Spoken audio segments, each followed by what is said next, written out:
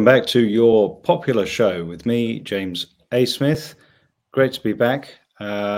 Remember, if you want to help the show continue and support us in our work, then patreon.com/thepopularpod is the place to go to. We're back with Curt Mills.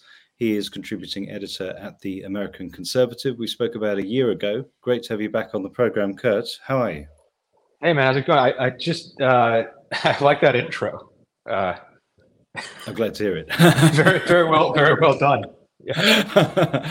Well, we've made a good beginning anyway. So it's been about a year since we spoke, and back then we were talking about your view of the right, both as somebody who is sort of identified with the right. You work at the American Conservative, after all, and it's been a year of highs and lows, to use the cliche. So I'm looking forward to kind of getting stuck into some of what has happened since we last spoke to each other. But before we do, I wanted to ask something about generations and politics. This has been a theme in some of the things that you've written, and indeed, one of the things I like about the American Conservative is that there is a kind of very youthful cohort of writers in there, both in the magazine and in the podcast as well. And more than elsewhere on the right, I think there is a great deal of literacy and interest in the kind of generational dilemmas that form such a big part of our politics today. Helen Andrews' book Boomers is an excellent contribution to the literature of politics and generations. So we're used to on the left thinking in terms of well, the phrase gets used. Keir Milburn has coined this phrase, generation left. The current sort of cohort of millennials and Gen Z have been so, as a cohort, left out of the fruits of capitalism, that they have retained left-wing economic views much later than any previous generation in the 20th century. And I mean, I would add to that with each successive humiliation and defeat they have suffered, or perceive that they have suffered, they've also kind of been driven into some political views that have made it much more difficult for them to seek coalitions with older people who often have slightly different economic interests. So there is something peculiar about the generations that we both belong to, and the one that the one that provided the base, if you like, for Corbynism and in the UK, and for Bernie Sanders. You wrote, I've noted down a few of the interesting remarks that you've made in your writing this year.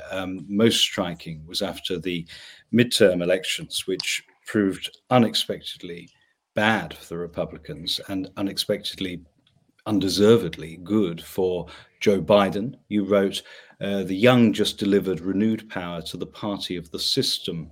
Give us that shoebox apartment, the 0 to 1 kids, the hydroponic weed from the West Coast, and little else.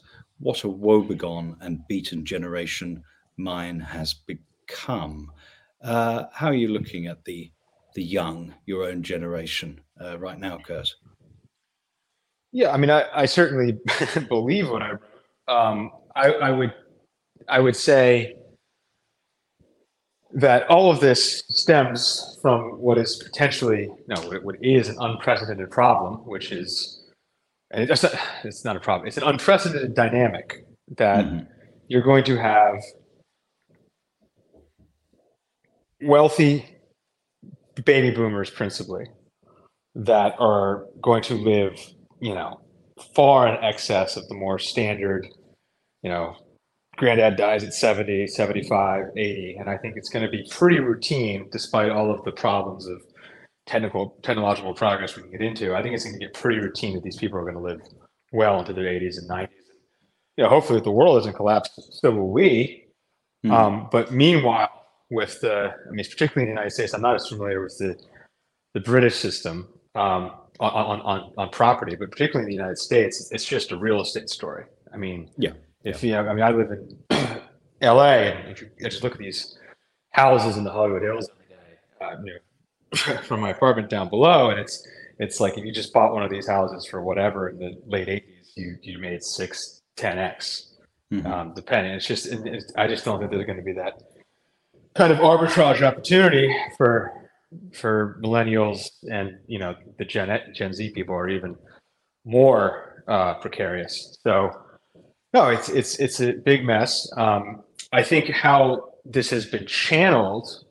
I mean, there's a lot of other things going on. I think you had obviously Reaganism mixed with what I view as pretty far left immigration policy, and that's globalization, that's neoliberalism, right? And I think the reaction principally for under 40 types has really in the United States been this is all some sort of legacy of white supremacy or some such, like, the Harding administration is still in power 100 years later. There's a secret room with, cigar chomping white male plutocrats that control the world and are screwing, 25-year-olds and 30-year-olds. And it's just a fantasy. It's not true. The rich, especially in the United States, are increasingly the core constituency of the Democratic Party.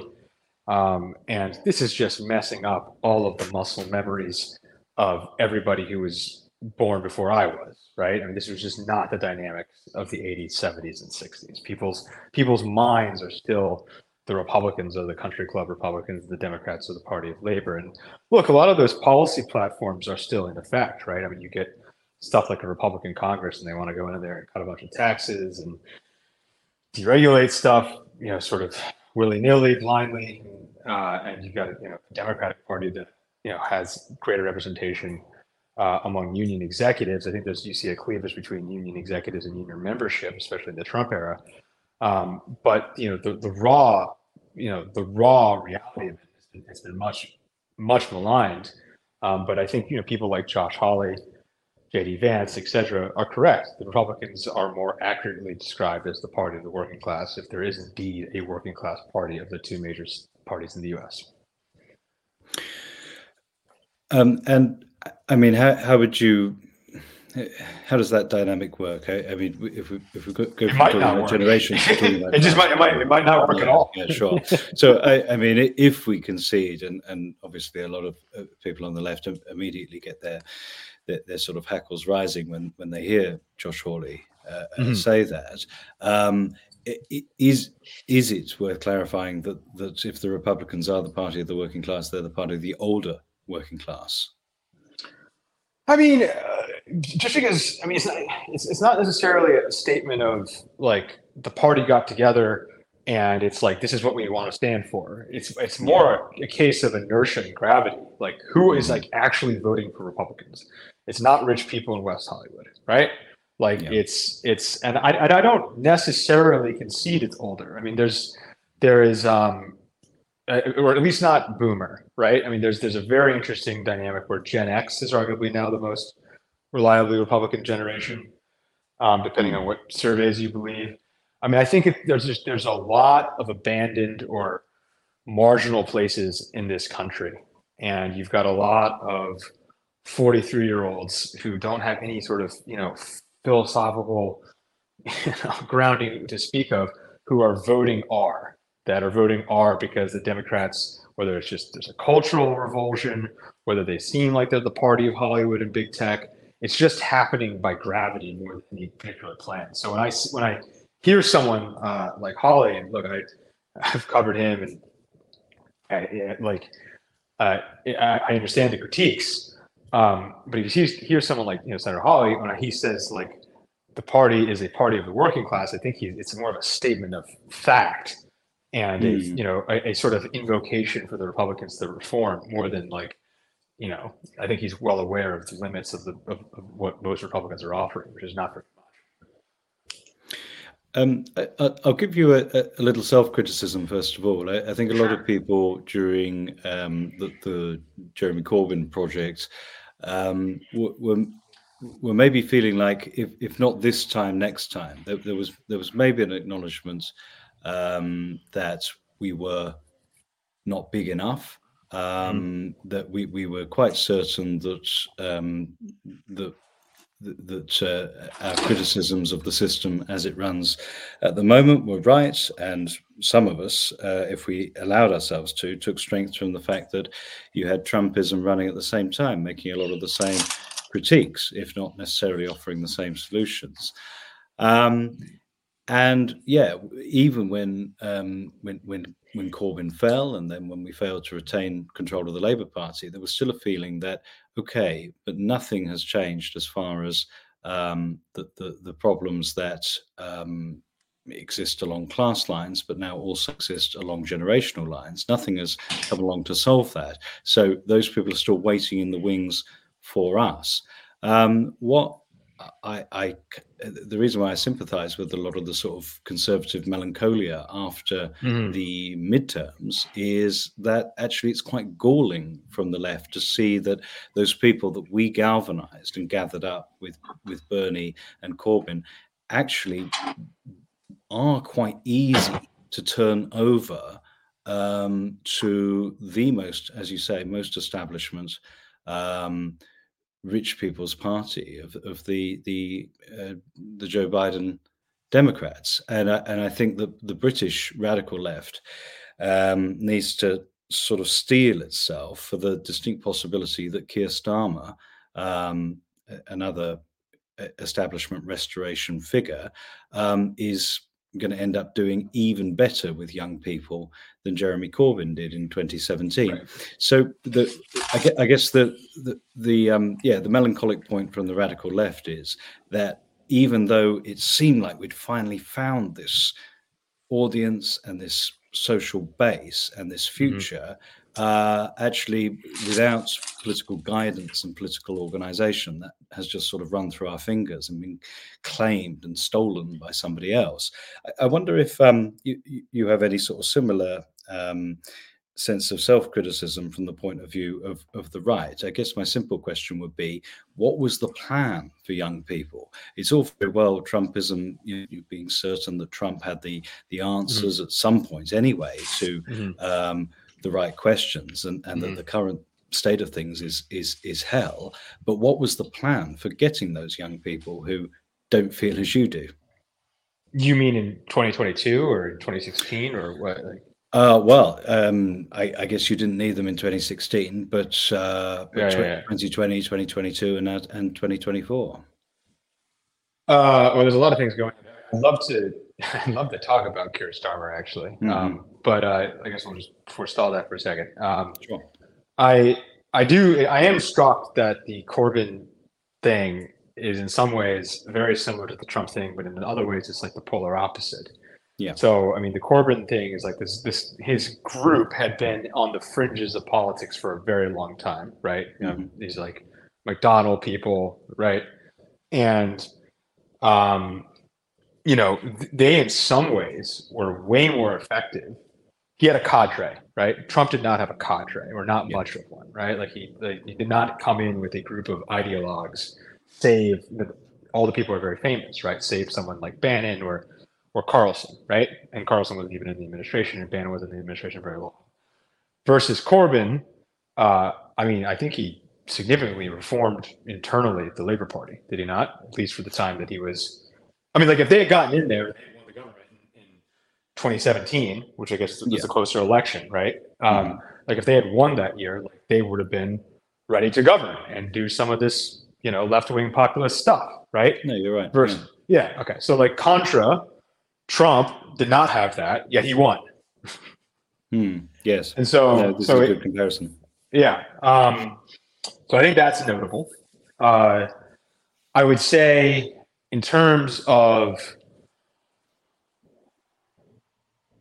the underrated appeal of the establishment on the left-wing side, and this is where I don't think the conservatives in Britain can be really compared to the Republicans, because the conservatives have been electorally, at least, been far more successful than the Republicans the last 20 years, right? The conservatives have won, what, 2.5 with the shared government, let's call it 2 2/3, right? And the Republicans have won one presidential election since 2004 or since 2005. And so it's a weaker party than the conservatives. What I would say is that I don't think there's going to be this temptation, even though the people in the Republican establishment disagree with this, for there to be a great establishment recrudescence on the Republican side. I don't think people believe in this stuff. I don't think the Republican establishment is that powerful versus the Democratic establishment is super powerful. Like, like, what are they going to do? They're going to have some guy run up there like Mitt Romney in 2024 and talk about how we need free trade agreements and we need tax cuts and we need to invade Iran. That's going to win a general election. I would be surprised. Yeah. So, and I don't think there's, I don't think there's a lot of soft power compelling people in that direction, right? Like, believing in that article of faith, believing in McConnellism or Dan Crenshawism, the Houston congressman, sort of on the hawkish moderate side of Republican politics. There's not a career in that, not really. Versus the left-wing establishment thing. I mean, that's basically the unofficial religion of most Fortune 500 companies in the United States. And I imagine it is kind of similar in Britain and in Europe. Yeah. So in that sense, from your perspective, it's a little darker. even though I think it's been an atrocious, unbelievable underperformance by the so-called populist right. Yeah. I'm going to throw another citation from you at you, if that's okay. I enjoyed this again from the American Conservative this year. You were reflecting on yourself as an early adopter of Trump in 2015, and you say, I remain today much the kind of voter I was when I voted for Trump in 2016. If history had played differently, I would have gladly voted for Bernie Sanders over Jeb Bush. But that time changed it all. My generation would be defined by a miserable street fight between right and left, not anti-establishment versus establishment. Did you feel back then? So let's go back to 2015. Trump announces his candidacy finally after it being rumored for many election cycles. Jeremy Corbyn wins leadership of the Labour Party. Bernie Sanders launches his campaign, not to mention the left populist successes in various parts of Europe. Do you look back on that as a moment when it was still possible that the young people would perceive the division as anti-establishment versus establishment, and how has it changed? How is it that it is now, as you say, a miserable street fight between a sort of fake opposition between right and left instead? Yeah, I mean, in some ways that stuff feels like forever ago. In some ways it feels like just yesterday. Cliche. I mean, I would just like to rewind to myself. I remember, I usually cite Syriza in Greece, right? Like as the sort of beginning of that. Like there's the guy who come with the leather jacket to meet George Osborne, Varoufakis, and maybe the Greeks will just default. And myself as a broke early 20s-year-old person was just totally in favor of the Greek people. And then even I think if you go back to late 2014. I wasn't like quite there, and I sort of my view on Brexit, which was like I have no opinion because I'm not British, but like I thought like the S&P's arguments for independence made a lot of sense, and I still think it seems like a lot of English people underrate their concerns. I think it kind of disappeared when oil was cheap, but now that oil's back up and it looks like we could be in a decade of energy shocks, I wouldn't underrate the chances that Scotland gets close. I mean, you're closer to that than I am, but that's my impression from afar. Yeah, I don't know. I mean, it's an interesting world in which like Sanders is the nominee, and Bush is the nominee or something. Yeah. But I guess in retrospect, it was kind of closer to gravity, where the Dem establishment is just more powerful, as previously mentioned, and so Yeah. they were able to hold on versus the Republican establishment got annihilated. I mean, but Jeb Bush, I don't think even finished top 5. And and number 2 in that election was Cruz, who was the absolute bane of the Republican establishment back then. And yeah, I mean, I do think the left-right thing. I guess in retrospect, it started the day after Trump's inauguration with the Women's March. It was like, oh man, they're getting you know, beautiful mid-20s women out in the streets. Like, he is in trouble. But like, that was my thought then. This is not the left-wing fringe, right? So but it's but I think it really intensified with COVID, the summer of George Floyd, and I mean, we are. I think the worst of the hangover of that is over for now. Yeah. But it is still super the dynamic where like it is just like the reigning orthodoxy among young Democrats, which is a lot of young people. It's just like absolute revulsion of the other side, an unthinking revulsion. I mean, and I don't look. The Republicans don't do themselves freaking favors, and we can just criticize them all day if you want. But like the kind of like casual anti-Republicanism you see among young people in the U.S. is just, it's redolent of Rwanda-style politics. It's just not more sophisticated than that. It is like an amazing irony that we can have gone through decades of neoliberal void, where if you were a politicized person, you'd be desperate for the wider population to start thinking in terms of right and left, to start thinking of themselves as political subjects, and for that to have finally come along, but with a purely depoliticizing in any substantive sense effect. So now it is much more common for people to think of themselves as political subjects and to talk about politics online or among their social groups and so on. But it's in this complete sort of simulacral form, this complete sort of in-group signaling form. It's a classic example of being careful what you wish for, I suppose. Through the whatever the Clinton Blair years, if you were sort of desperate for some sort of return to political antagonism and political consciousness, then that has finally arrived, but in the worst possible form. You said you were up for criticizing the Republicans. Sure. How was the right screwed up this year, if it has? I feel like you were much more buoyant when we spoke a year ago, and well, they didn't. Yeah, I mean, yeah. It did not. It surprised me. Mm-hmm. So this is definitely Monday morning quarterbacking. I mean, in retrospect, it was kind of a fool's gold. I mean, I would say autumn of 2021 to late spring 2022. I mean, if you had to like zoom back, it looked like Biden. I mean, Biden was a popular president for about 6 months, over 50%. I mean, which was higher than Obama was for most of his term. He felt powerful in DC. It was there then. And then, Afghanistan, but Afghanistan was clearly the first dent in his popularity. It's probably one of the best things he's done.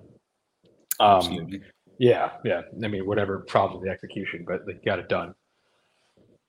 But that was the first stone, and then from there, it's like, I mean, they obviously, for all the vaunted Democratic faith and expertise, they obviously got inflation wrong, which has been, apparently people don't like inflation. I mean, I've not lived through one, right? Like, I'm like, oh, whatever, 8% inflation. No, like, there's no public appetite for it.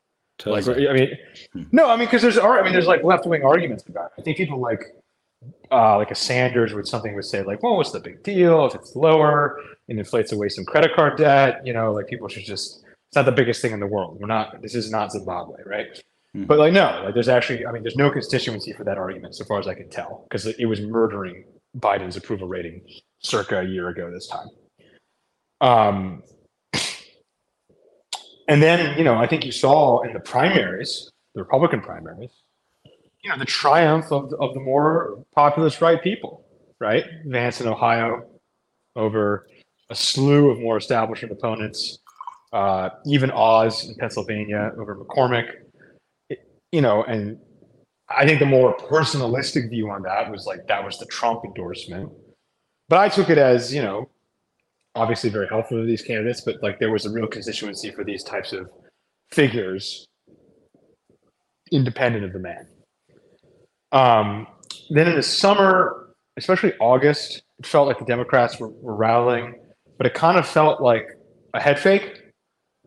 And by October, it was like we were back to base case, which is they're going to get wiped out. Oh, and then also importantly, Youngkin in Virginia winning in 2021 was like that was the big data point we had on what an election would look like. And it just didn't happen. So like, I mean, there's a couple of cuts. Cut number one is abortion. That seems kind of right. I am skeptical how durable an advantage that is for the Democrats, because I just think like the contours of the debate are so misunderstood. Yeah. It's like Roe v. Wade enshrined an abortion regime that's more radical than most of Europe. Indeed. And I just don't believe that most people are 100% pro-life, 100% pro-choice. I don't care what you tell me. Like, I just like, I mean, like actually talk to them or poll them. I think stuff like a 15-week ban, a 12-week ban, a 20-week, something like this, that's where most people probably are. And, whatever party is able to, politely stiff arm their more radical members, I think is going to have electoral dynamite on their hands. Yeah. But for now, they were able to make an argument that the Republicans would ban it altogether, which is just not happening in any place that is politically competitive. Yeah, I would. I mean, obviously, I'm looking at this from quite far away, but I would agree with that. I think a lot of the liberals in Europe who looked in horror as Roe v. Wade was overturned then started to feel a little more queasy when they saw quite how late abortion is permitted in many parts of the US, which is far later than is countenanced in supposedly progressive Europe, and then there's also the problem that quite a lot of left predictions about you overturn Roe v. Wade, and then immediately these Neanderthals in these southern states are going to ban abortion, and it's going to be hell for women, etc., etc. Well, actually, outside a few outlier examples, it hasn't led to a great deal of hunger for banning abortion. I mean, Kansas is the classic example there. Yeah. So actually, what's been borne out is really what you're describing, that returning that question to the state level, the question of what abortion looks like to the state level, hasn't resulted in this huge rush of pro-life positioning. So both the left and parts of the right got that wrong. Parts of the right thought this was going to be the beginning of a golden era of the protection of those little Americans in the wombs, and the left thought it was the beginning of a new Handmaid's Tale. Neither are right about that at all. So, I mean, that leads me to another sort of speculation that seems quite psychologically plausible to me, that a lot of people would feel that they've made their point by voting so earnestly for Democrats in these midterms, and just as probably a lot of evangelicals felt like, well, now we've overturned Roe v. Wade. I feel like it's job done. Whatever actually changes, even if it's nothing in the practice of abortion. Similarly, a lot of liberals possibly think, well, I've given the Republicans their kicking, and now I can get back to normal and kind of forget about it as an issue. Yeah, we'll see. I'm inclined to think that's, we could be in a very different environment come 24, and you're right. I just, it's there's such an appetite for incredulity on both sides. Like, I do think the extreme left wing position is a little more heartless, which is to, absolute maximal right on this, and just viewing anybody with any concerns as somebody who wants to enshrine, the Stepford wives or whatever. Yeah. Versus, but on the right, it's also there. These people not have sisters or friends who are women. Should a 15-year-old girl and really bring this thing to term at 6 weeks. So I'm hoping. I was in favor of overturning it because I was hoping we could get to a place where these conversations were more rational and it was less of an argument a la Europe. I don't think it's a major deal in Europe, right? Because they're in a sort of moderate regime writ large. So maybe this is just the pain before the gain, and it's very possible. But yeah, sorry, I cut you off. Well, no, I was quite puzzled at times listening to your colleagues at TAC and to other parts of the Trumpist right from this point of view, that if what was to many of you so bracing and exciting about Donald Trump was that he made a conservative case against globalization. He made a kind of an economic populist case rather than simply a cultural one about borders, etc. All of these, whatever our listeners think of them at the level of their analysis and solutions, all of these are relatively materialist arguments and are framed as such. I'd add to that the point that Trump was so, at least in his rhetoric, so radical on foreign policy and such a break from Bush. All of this, it seemed very difficult for me to draw the line between those issues, which I understood and considered basically deserved in 2016, and this cultural issue, where it just seemed like the foreign policy stuff and the domestic stuff and the material stuff seemed like it would have such a broad base of support, and I can see why he'd be excited about it. Meanwhile, the idea that any fetus is a person, and that there is a kind of holocaust of fetuses going on every day in America, that just seems so. Even if people are Christians or whatever and believe it, it just seems so kind of kooky and minoritarian and idiosyncratic and eccentric compared to the other parts of the Trump prospectus. And Trump can't possibly think it either, for that matter. No, Trump obviously doesn't believe it. Yeah. But that I just wonder, if even socially, like when you're in the bar with your colleagues and your ideological kinfolk, is this really how they talk? Is this really how they think? And how was that just projection? If they do think it, did they imagine that your average Trump supporter out there in the country also thinks it beyond certain evangelical enclaves? It was confusing to me. So that's an innocent, unloaded question, even if it sounds otherwise. Well, with the needless caveat that a lot of these people are my friends and people I've worked with, yes, you have probably correctly perceived that this is not a core issue for me. I will say, just pure analytically, what I think a couple of things have occurred. Number one, that right-left war that that was aforementioned, I think has encouraged both sides to take on the garb of the most radical or most punctuated Yeah.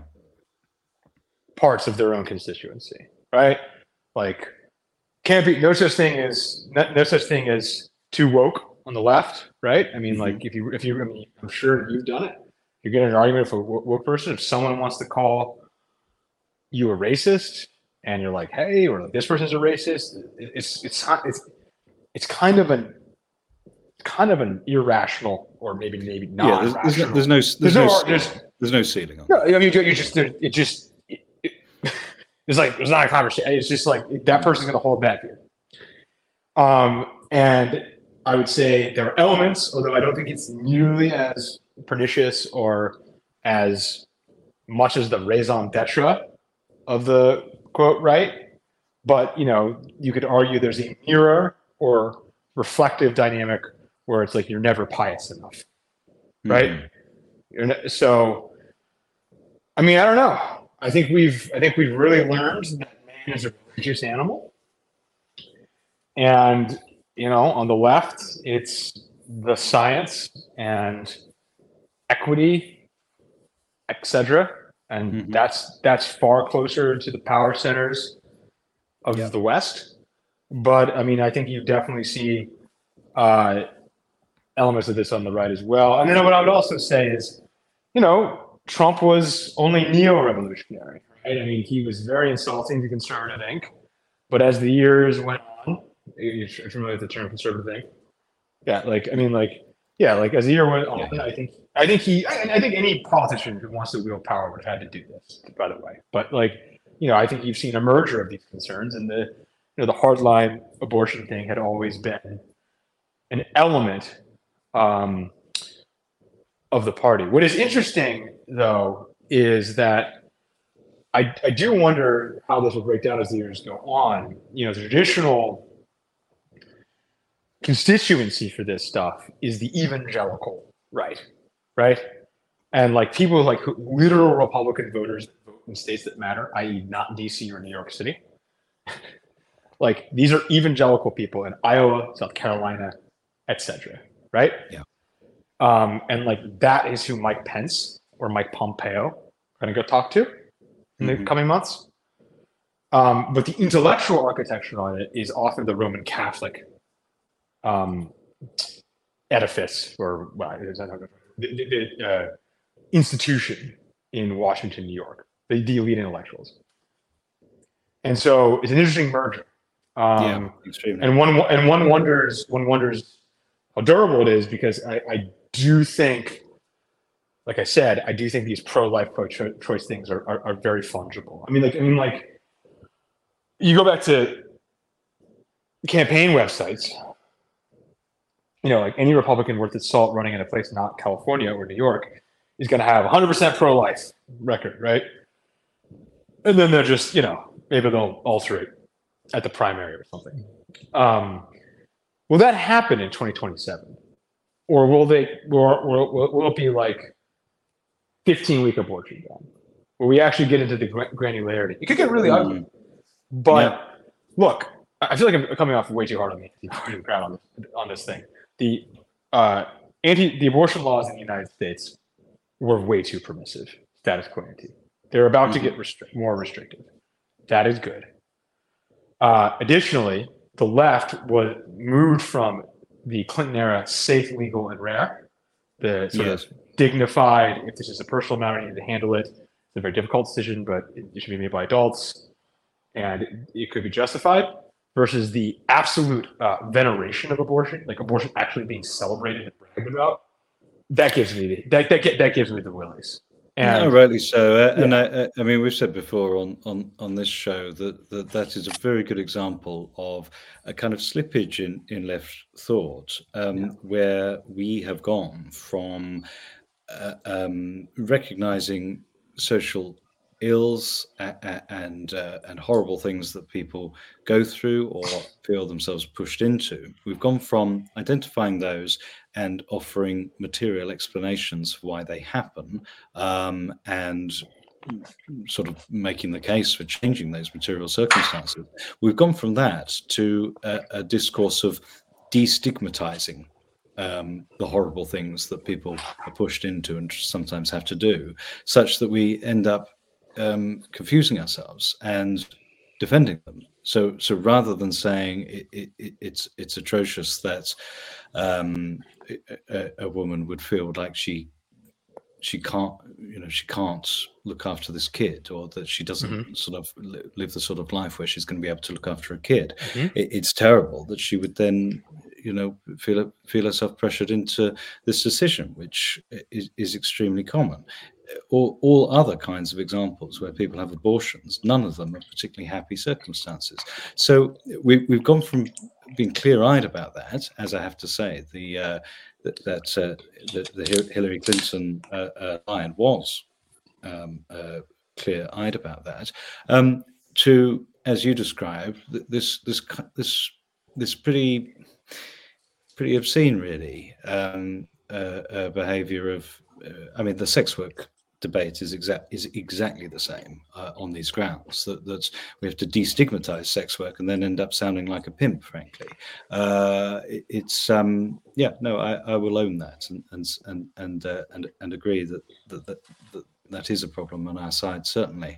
What about foreign policy? You told us a year ago that Conservatives are anti-Putin, and you were one of a sort of string of guests we had on from the right and the left before Putin went into Ukraine. And I think the majority of us were pretty shocked when that actually happened, even if it didn't change an enormous amount about what we'd said beforehand. The moral blackmail and the removal of serious political questions from any kind of democratic scrutiny that we've seen over Ukraine has been astonishing, or at least it would have been astonishing if we hadn't just seen the exact same thing over COVID. We seem to have that combination pretty entrenched now in both domestic and foreign policy spheres. We're not allowed to debate it, and also it's completely moralized that you have to agree with the establishment line on it. So that there's an enormous amount of pressure from all sides. Are conservatives, or are your kind of conservative, still anti-Putin now? Well, I think that, and I compare the COVID thing also to Iraq and the war on terror. I mean, I think dynamics held up on all of those. So if anything, it just seems like these crises are happening more frequently. 17-year gap between Iraq and COVID, and a 2-year gap between Ukraine and COVID. But I mean, I think the degree to which debate moved so swiftly and how quickly they were able to marshal public Western support to the maximal Ukrainian side, I think it was striking. It does seem like it's kind of burning out. I mean, relatively. But nobody knows. I mean, if Putin does this massive offensive, I mean, like, either Putin does the massive offensive and he falls on his face again, or he does a massive offensive and it works, and then, like, he'll be, even more demonic in the public perception. It's just, I mean, the issue is just, it's just very fatiguing, don't you think? I mean, it's like, I mean, I know it's bigger for Europeans, and rightly so. But it just seems like this is really the most important thing in the world. Yeah. And I don't know. I do think a lot of the pro-Russia analysis is pretty clownish, or at least the English language pro-Russian analysis. So I don't speak Russian, so I don't know what they're saying in Russian or Ukrainian, or I don't really trust Google Translate on this stuff, especially when it's politicized. But I, I think what do we got? I mean, the Russian military was overestimated, generally speaking. The degree to which the liberal Western establishment was able to rally support around this thing is probably underestimated. But in another sense, I mean, the Russians have been able to withstand a lot of economic pressure in a way that people thought maybe they wouldn't be able to. Yeah. And they have more territory today than they did prior. And the question is, like, how long are we going to do this? Mm-hmm. Maybe we will do it. I mean, the Zelensky speech to Congress was really quite extraordinary. I mean, to go there in the full casual garb, whatever, and just say we're not giving enough money when we've given more money than anybody. We live very far away from Ukraine. It's a lot. It's a lot. So, yeah, I think in general, on the intellectual side of the populist right, there's like almost no quarter for this, the sort of hawkish line. But I mean, it's not that representative. I mean, that's still the minority in Congress, and given the given the representation in given how the argument could be phrased, like if it's phrased in like Reaganite terms, Putin is the head of the zombie Soviet Union, and got to go against them. Like, like your median voter in South Carolina might go for that. But I don't think there's any real zest for this, and I do think this is a democratic war, capital D.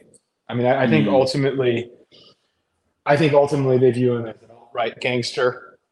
The head of evil white power, and they're super ginned up for it. They're super ginned up for it in a way that they're not for China. And China is non-white. China is communist. And I just think the China thing is so much more important.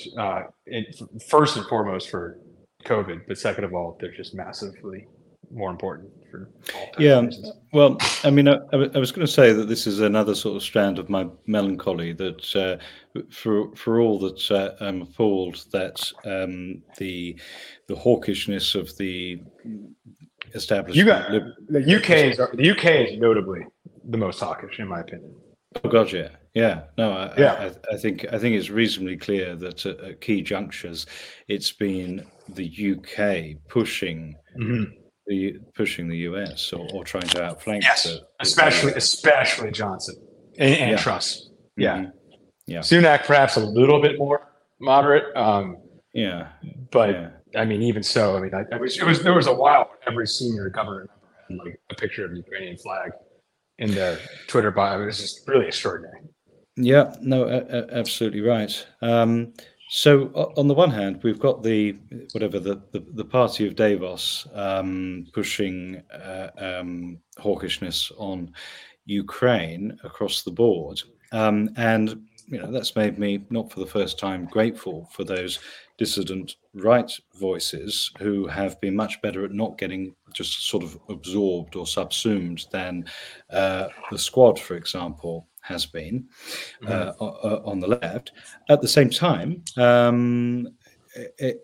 virtually anyone on the right I hear from who is some shade of anti-interventionist on Ukraine, they are very often very, very hawkish on China, and China has been advanced on the agenda for Biden, or maybe not as much as maybe it's not been the priority that you think it should have been. But the Biden sort of foreign policy of proceeding by kind of erratic and geriatric fluffs and senior moments and blurt outs and blunders, followed by stubbornly committing to them, which you and I approved of when it was practiced in Afghanistan. Nancy Pelosi in Taiwan was an example of that same sort of elderly moment applied to foreign policy with China. So, I mean, what do you think the policy on China should be, and can you sort of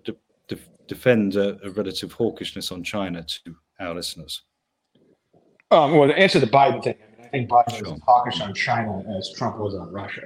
I mean, so like, I mean, there has been a ratchet to, I mean, for If Trump is a foreign agent of Russia, he's the best. He's the worst of all time. I mean, he was Yeah. objectively on policy more hawkish than Obama.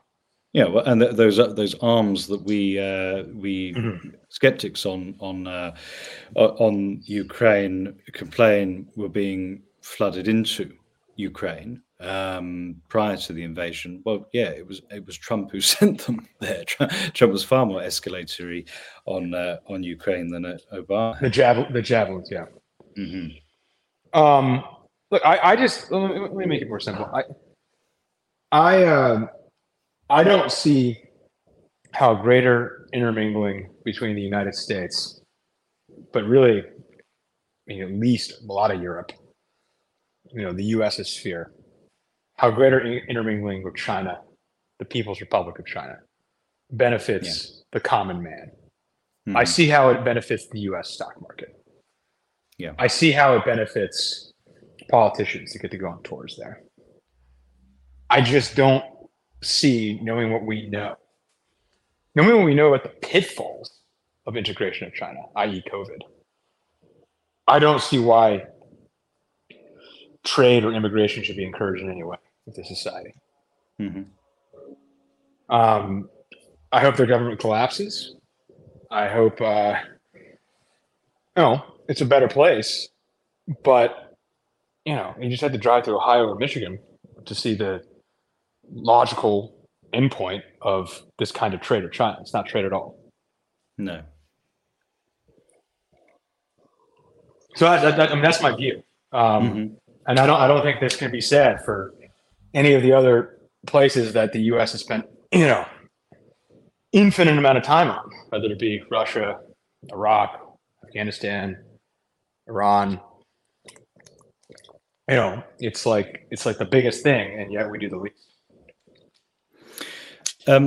Do you think that the realization of undoing the process of offshoring American industry, the American working class job and living standards to China, do you think that undoing that, which was a big part of the Trump appeal and dream, if you listen to the paid up neoliberal press, if you read The Economist, Biden has continued that dream of kind of rolling back globalization. But I mean, they complain that way about everyone. Is that rollback? Is that deglobalization? Is that going to have a military component as far as China is concerned? As far as unplugging from China is concerned, in your opinion and your prediction? I mean, I think certainly the military is going to be a factor, and I think if the U.S. is going to maintain this size of military, this is the kind of thing that I would use it on. I think just feeding a country like Taiwan to China would be, a lot more dramatic than parts of Ukraine, which were part of the Soviet Union 30 years ago, being de facto Russian again. Yeah. Taiwan is a highly developed country with critical intellectual property infrastructure across water. I mean, it would be a pretty big deal if they just took it. Yeah. And it's very small. It's not, Ukraine's the size of Texas. So I think they would take it all, right? And I think that's not good. That's my view.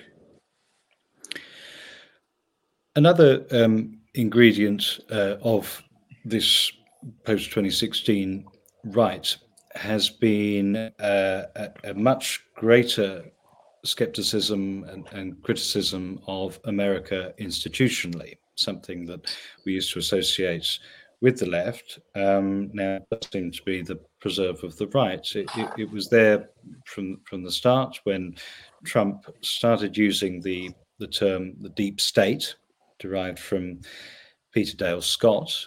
At least he's the intellectual and academic who's done most to theorize and substantiate the idea that there is a permanent power.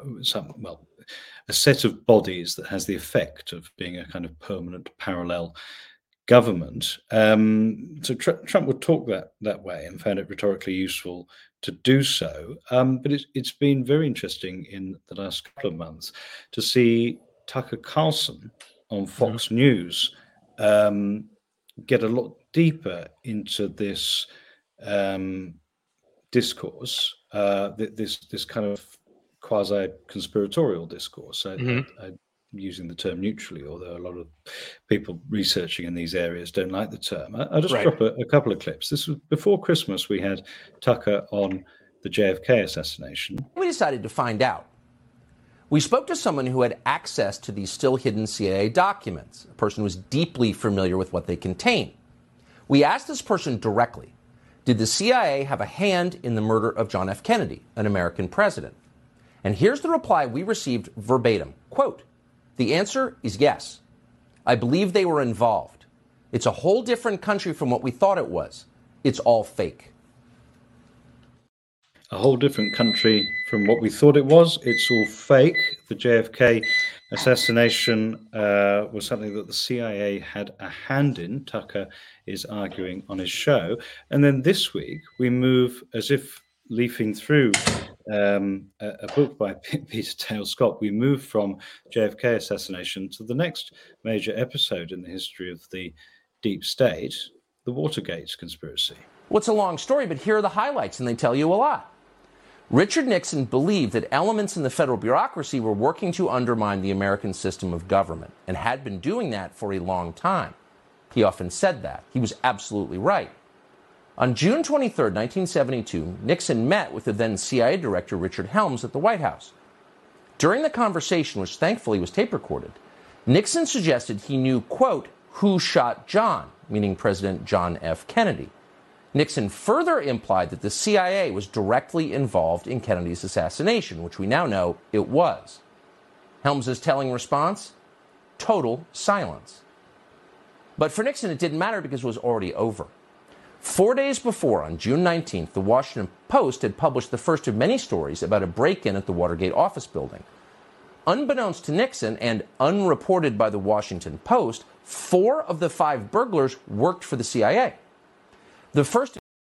So Tucker there is giving an analysis that will be very familiar to readers of Devil's Chessboard and Deep Politics and the Death of JFK. The argument that the assassination of JFK and the deposition of Richard Nixon after the Watergate scandal were ways in which America's deep intelligence services were getting rid of inconvenient presidents, in Peter Dale Scott's analysis, presidents who threatened to de-escalate and seek peaceful means in the Cold War.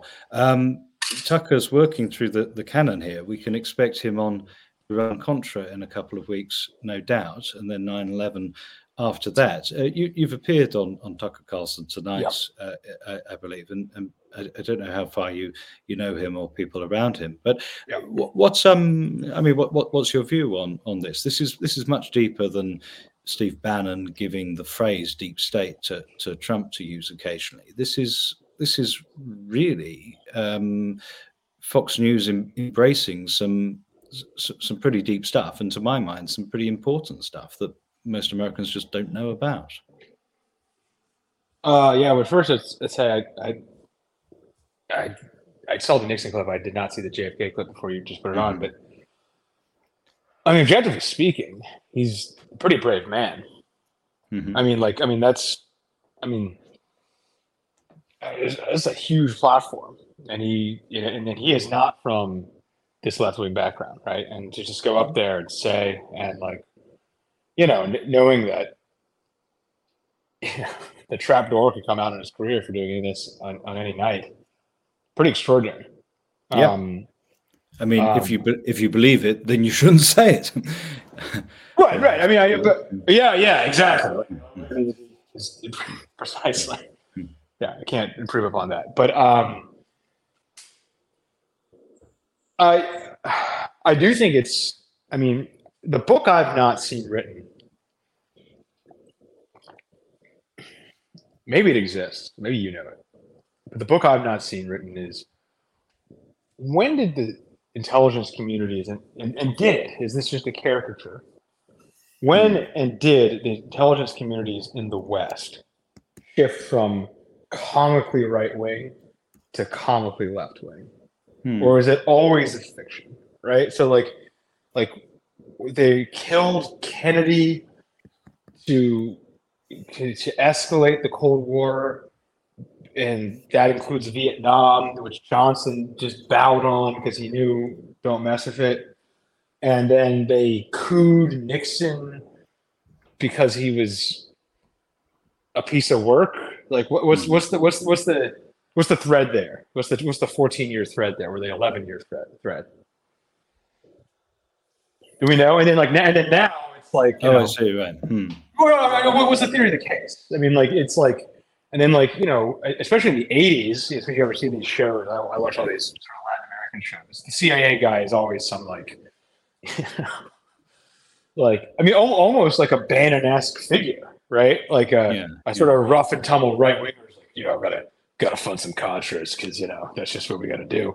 Like versus now, it's like they're in the depiction. It's we got to fund Antifa or something. Yeah, I see what you mean. But the shift has definitely occurred, and the question is, how much is it in reality?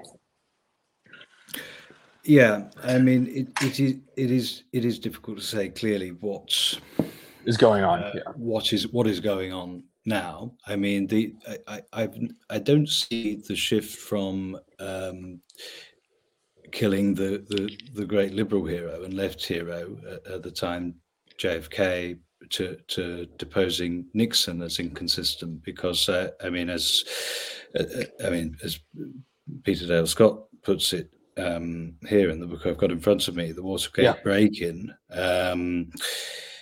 followed Nixon's secret negotiations with Hanoi for disengagement from Vietnam, significantly advanced by his May 1972 visit to Moscow. So it's almost like the picture of Nixon as the comical right winger, the how he's represented in The Simpsons, the shifty, corrupt right winger. In a sense, that was the conspiracy, at least in this argument. It's about détente. It's about détente. What they're saying. Exactly. I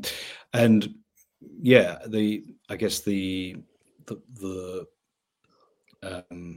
motive hasn't really been there to write the longer history that starts to, that takes seriously, the Trump analysis that the deep state was completely against him. I mean, I think part of the problem was not so much that he was right wing and they prefer left wing. It was that the settlement is, you do the most right wing advanced. Well, okay, I'll drop the left and right for a second. You do the most exploitative driving capitalism into every area of people's intimate lives.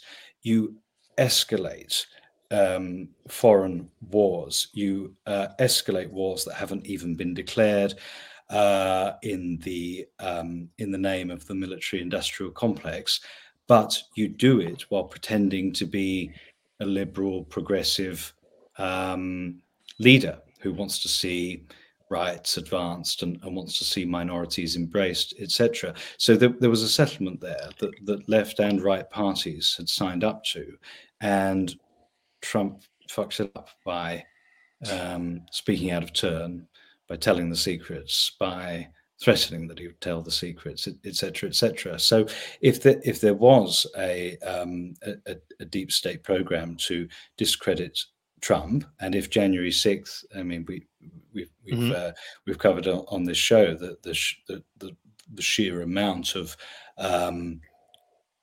evidence for January 6th being a controlled event. You want to discredit Trump by letting something like that happen on his watch or be associated with him. So yeah, for me, it wouldn't this is not something I'm an expert on at all, but it wouldn't be my impression that there's been a major kind of switch from right to left. It's always been that presidents of the alleged right or the alleged left can both be inconvenient to. And it's just like it's like a worship. It's like a worship of military entanglement of the institution's own power. Yeah, and we will discover in good time what the British deep state's agenda on Corbyn was, and what they were doing. I would assume because it's British, it's just even twice as evil. So it's just it has to be. No, I think I think so. Well, okay. I mean, there's all these like weird different cuts on it. I mean, I just before we abandon the topic, it's just I remember it's so Kennedy. We never really know what's going to happen, but it was always viewed that Kennedy was somehow would have slow walked civil rights compared to LBJ. Like there's always like those cuts, and then like LBJ's obviously the more militarist compared to Kennedy, I think. And then that's weird because Kennedy's the Yankee and LBJ's he's the cracker, right? He's from nowhere, Texas. And then I mean, you could argue that the country had like a kind of, it's just a cliche, had a kind of regime from the New Deal on until the 60s, the sort of New Deal apparatus. And so that was a sort of big government coalition, anchored by Roosevelt, but really spearheaded by Truman, right? But even Truman warned against these guys, and so did Eisenhower, who was at the absolute commanding heights of all of it. So it's just always been. I'm always looking for narrative almost more than evidence. Like I'll leave the evidence to people better equipped at it. I'm just always looking for what's the grand theory of why, and I'm always a little skeptical if we can't weave together a grand theory that it's all there. I agree that something's up. Agree that there's stuff that goes on. These things have addresses. They have PO boxes. There are fake government agencies nobody's heard of. All of this happens. Trump definitely offended a lot of people in DC. These people probably the most. The question is, what is our grand theory of the case? And I just be intellectually interested in it. And it's not something I've got commitments on either. Yeah. It's more that well put it this way: most the only cohort of people in America who believe that one crazy guy shot JFK are educated white men. And this group is actually more conservative than whatever the White House website is. These people still believe the Warren Commission report and have been sort of turning their noses up at anyone who questions the explanation there ever since. And yet the Warren Commission report has been eaten away, and page after page has been torn out by subsequent declassifications. So we get an interesting situation where, like, it's very important to the current, the current real base of the spiritual base, anyway, of the Democratic Party. It is incredibly important to those people. Well, it's a very identity. It's very liberal. It's a very liberal boomer thing. Sorry to interrupt exactly. you, but yeah.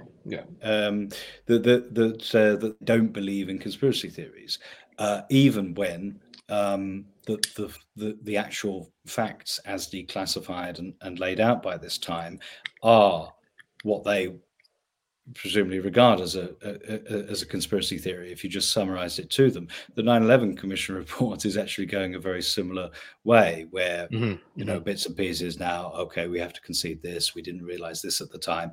Whereas acceptable opinion or respectable opinion, or the New York Times, would still be kind of talking like every explanation given back then is still absolutely true. So I guess I mean, it makes up. I agree that it's brave. People turn their nose up at Tucker Carlson or speculate about his own uh, uh, connections, family connections with the American establishment. And I think that is fair. But nonetheless, I think you're right to call this, whatever the motive behind it, pretty brave. And if it advances true facts that currently America and beyond has a kind of Freudian negation in relationship to, or disavowal in relationship to. I know it, but I don't want to know it, and so I don't know it. I think that's all for the good.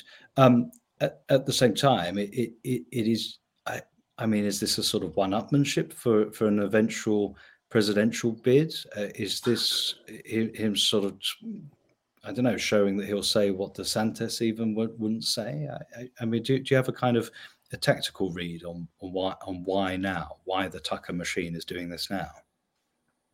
Well, I think he's been you really think there's an escalation in the last couple of months. I mean, okay. I think he's been running a pretty hardcore show for a while.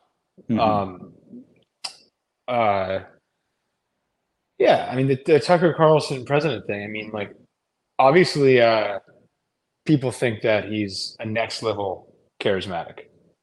Yeah. I think people, like, they sense it. There's something about the guy. And I think, especially, there's plenty of smart, charismatic people in the world. The one who's had this sort of discipline to do this show, it's not hard. It's not easy to do TV, and it's particularly difficult to do TV intelligently, right? I think that's what it sense. Like, he is not just throwing out pablum up there 5 nights a week. He is doing pretty original stuff, whatever. Yeah. Whatever. And look, I think some episodes are better than others, and I think some years are better than others, and I think that's like anything.